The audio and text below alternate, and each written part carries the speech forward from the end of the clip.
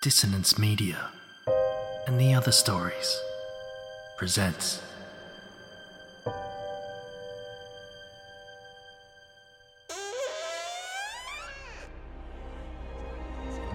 Step into the abyss of After the Gloaming, a gothic fiction podcast that delves into the depths of human emotion. Unyielding love, revenge, internal struggles, and restless souls await you in 9 haunting episodes, where dread, fear, and rare glimpses of eerie happiness linger. Dare to listen on your favourite podcatcher? After the Gloaming beckons. Search now, but beware. Innocence will be left behind.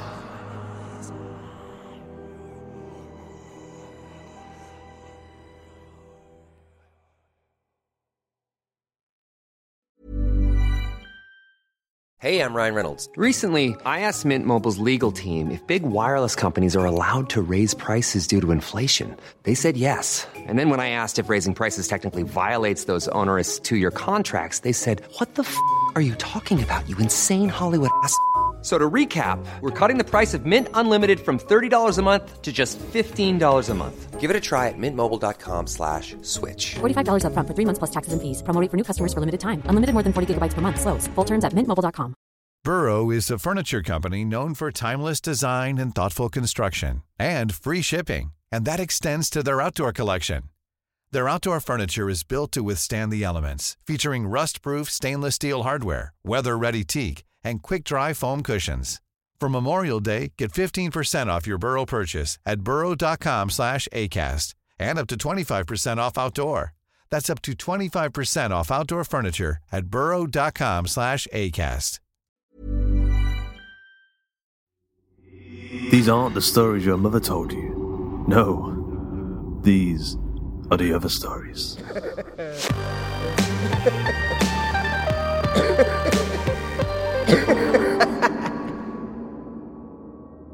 Content warning. Please be advised, today's episode deals with horrors stemming from gender dysphoria. If that isn't for you, feel free to skip out on this episode and join us for our next dark tale next week. This episode has been sponsored by our Getting Started Writing Short Horror Stories mini-course, a short week-long course where we guide you through the entire process of writing a short horror story from beginning to end. Recent student Steph Gibson said, "I didn't think it was possible for me to finish and polish a story in a week, but I did it. I can say without a doubt that I came out of this week a better writer." If that sounds like something you'd be up for, head over to theotherstories.net/courses and sign up today. Limited spots are available. Today's episode is Lady Stardust, written by Paul D. Coombs and narrated by Jasmine Arch.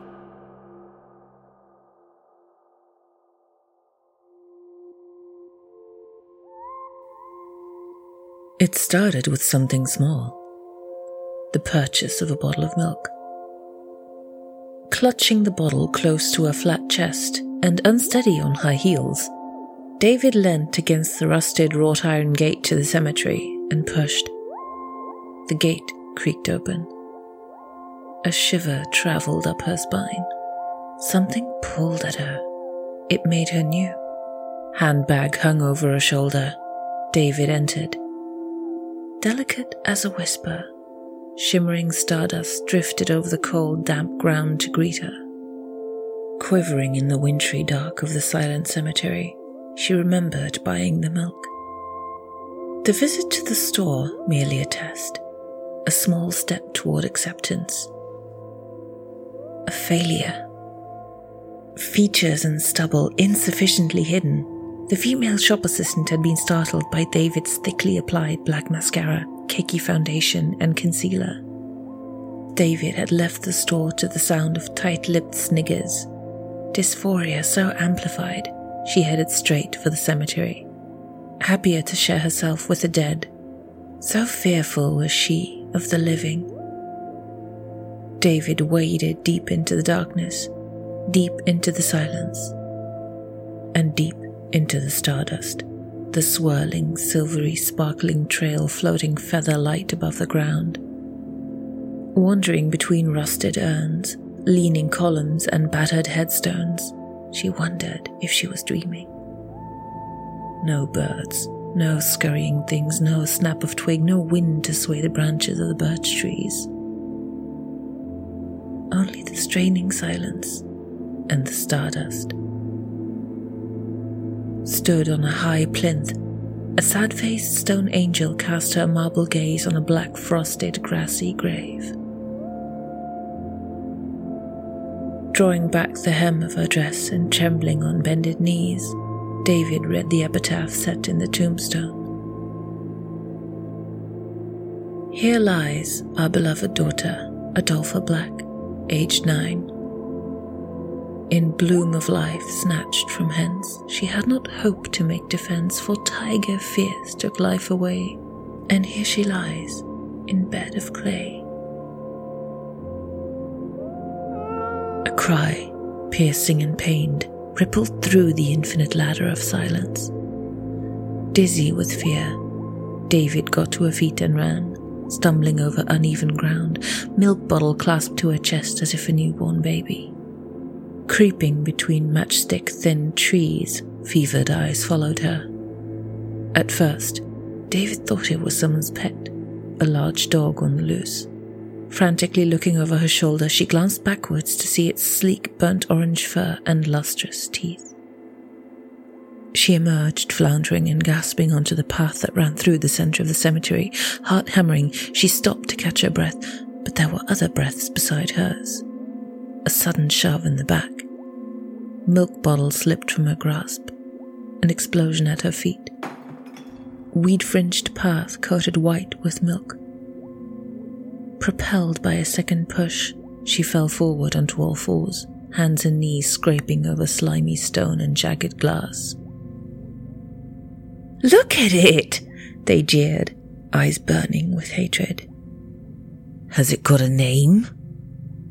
"Freak," replied a girl, hard and mean.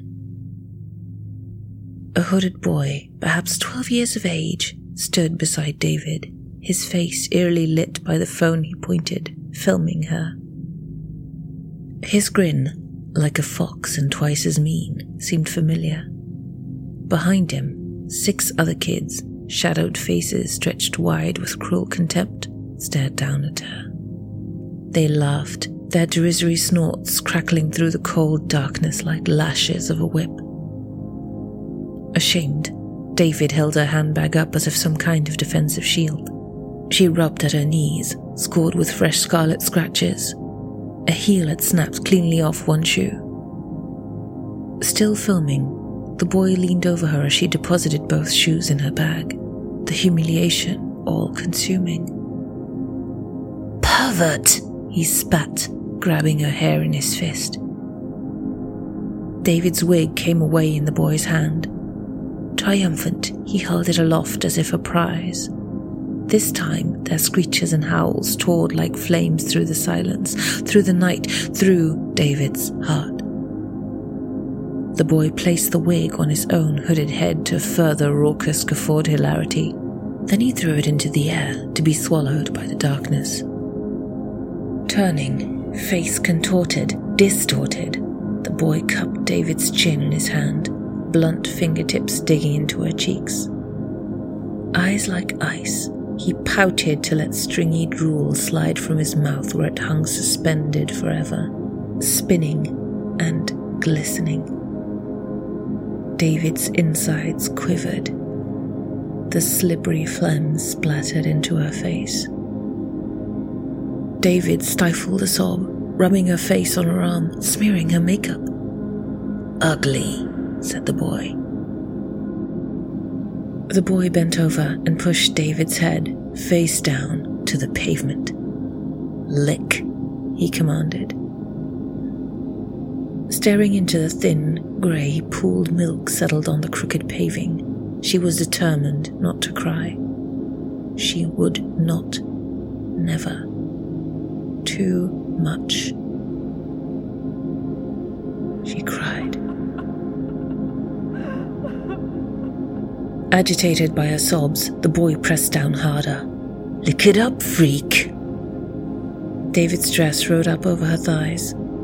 Embarrassed, she tried to pull it down. More laughter. She tried to push up, but the boy pushed down harder still, pressing her face into the wet, cold concrete. "You're hurting me," she gasped through gritty, milk-stained lips. The boy lowered his head. "I can help," he whispered, twirling the blade slowly over in his hand.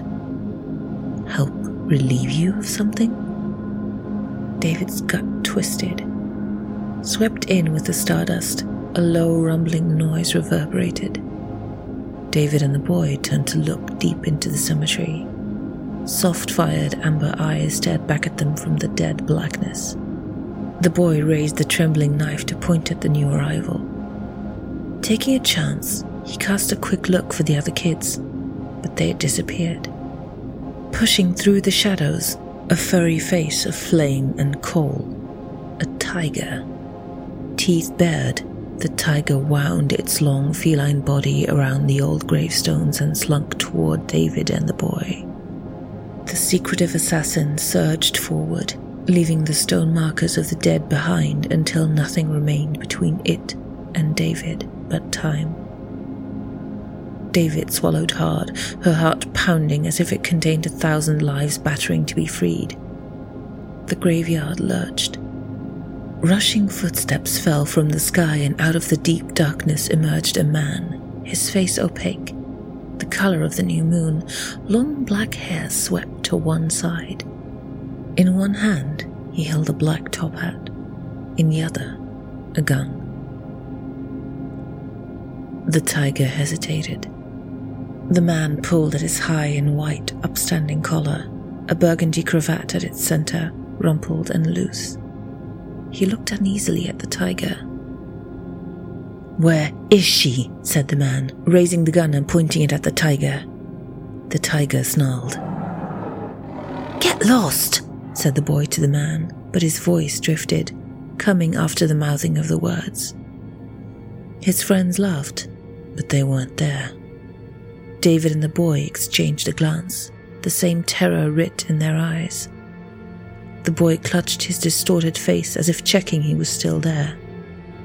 Scared, he lunged, swiping at the man with intent to injure, but the blade cut through without making contact. The boy, wide-eyed and skin flushed crimson, looked from the man to the tiger and to David. But his confidence seemed drained, his pallor ghost-like. He dropped the knife and was running before it hit the ground, darkness devouring him almost at once. The man fired the gun at the tiger, the night rippling with the distant sound of explosion.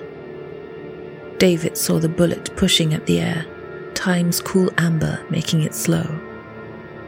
Without thinking, she found herself on her feet, reaching out and taking the bullet in her hand. The tiger bolted, sprung into the darkness of another world, another time.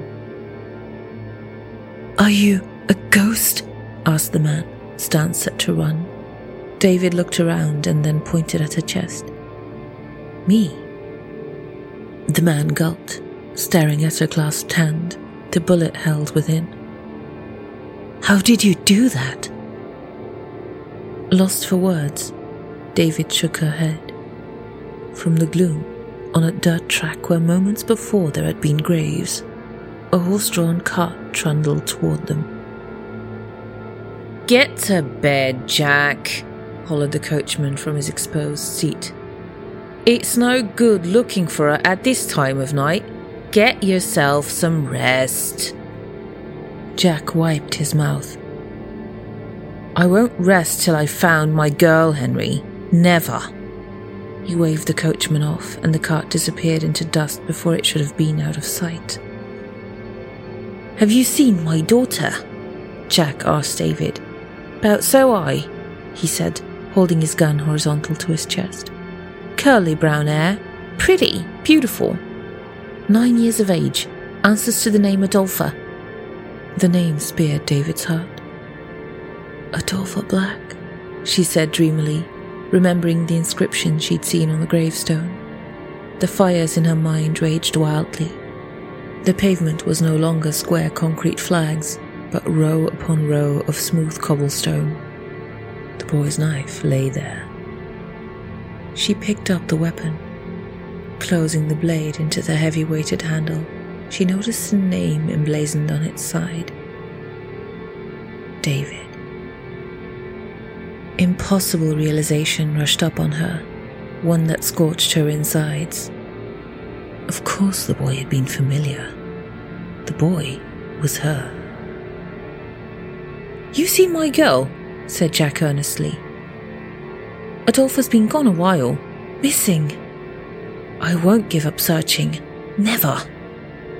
In the blurred blackness, something stirred. A shape in the dark. It spoke. "Help me," it said, voice small and afraid. "I don't want no trouble," Jack pleaded with David. "Just tell me if you've seen her or not." Free-flowing tears streamed down Jack's face. His lips pursed tight, eyes pinched shut. "I just want my girl back, it's all." The night wrapped its cloak tighter around David, and her every movement felt as if she pulled the moon, the stars, and the heavens with her. Finding her breath and filling her lungs, David found the strength to move. She turned from Jack to face the figure at the edge.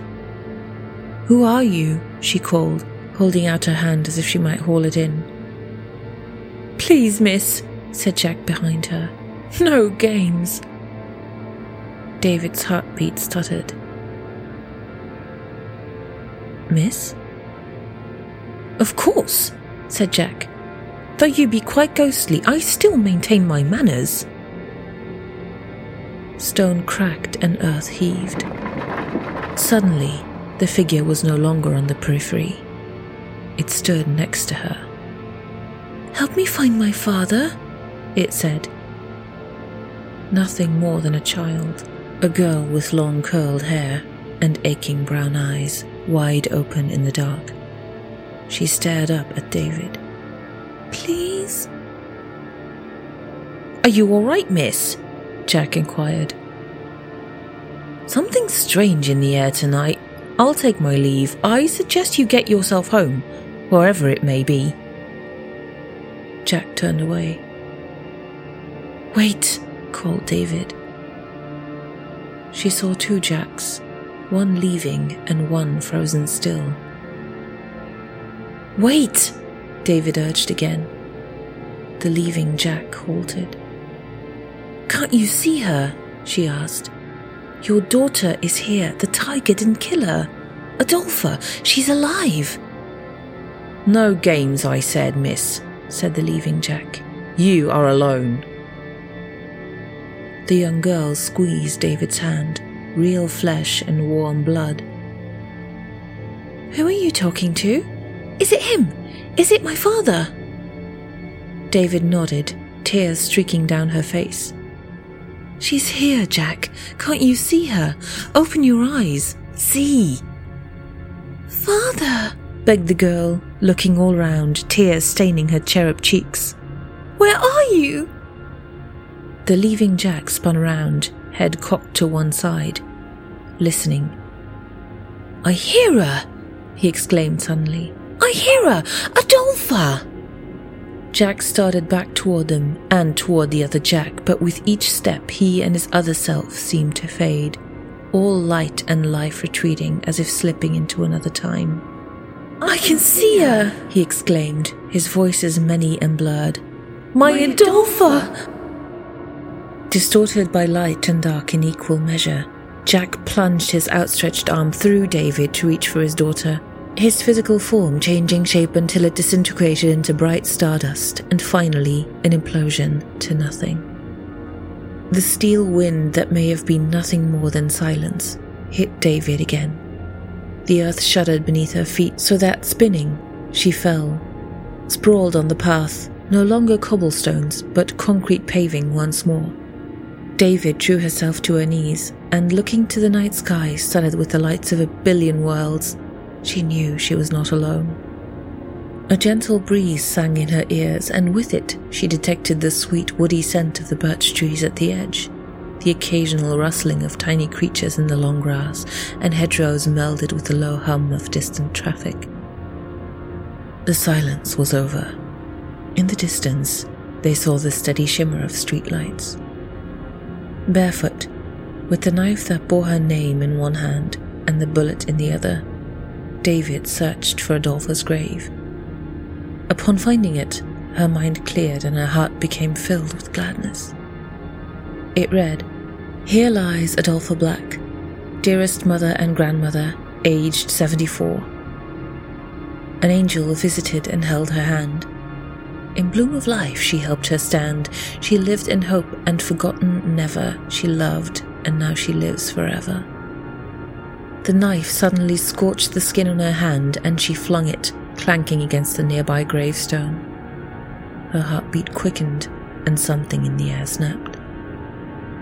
A great pressure releasing, as if a storm had passed. David approached the gravestone and bent down to collect the knife. Holding back tears, happy tears, she reached for the knife.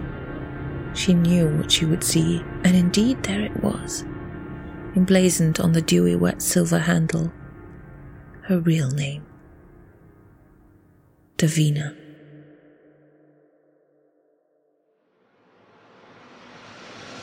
I hope you enjoyed today's episode of The Other Stories. Lady Stardust was written by Paul D. Coombs, narrated by Jasmine Arch, edited by Duncan Muggleton, with music by Blair Moon and Tom Robson. The sound effects provided by freesound.org. The episode illustration was provided by Luke Spooner of Carry On House. A quick thanks to our community managers Joshua Boucher and Jasmine Arch, and Carolyn O'Brien for helping with our submission reading. And of course to Ben Errington for blasting everybody with his social media gamma rays and turning us all into hulking green content monsters /superheroes. Paul D. Coombs is a writer of stories mired in the strange, the gothic and the dark. He lives in the sepulchral northwest of England and can be found or lost on Twitter at Coombsy101010. Discover more about Paul, his published stories and what he's currently working on at pauldcoombs.com. Jasmine Arch is a writer, poet, narrator, podcaster and all-around chaos for brains. She lives in a nook of Belgian countryside with 2 horses, 4 dogs and a husband who knows better than to distract her when she's writing. Her work has appeared or is forthcoming in The Other Stories, newmyths.com and Hybrid Fiction, among others. You can find out more about her and her work at jasminearch.com. Enjoying this podcast, are you? Then why not join our army of supporters over on Patreon? We'll give you monthly bonus episodes, Q&A episodes, access to the Hawk and Cleaver Discord server, and we'll stitch you into our skin, lest you get away. It's fun in the skin. The skin is home. The skin is good. The skin is comfy. Join us at patreon.com/Hawk and Cleaver. The Other Stories is a production of the Story Studio Hawk and Cleaver and is brought to you with a Creative Commons Attribution Non-Commercial No Derivatives license. That means don't change it, don't sell it, but by all means share the hell out of it. So, until next time.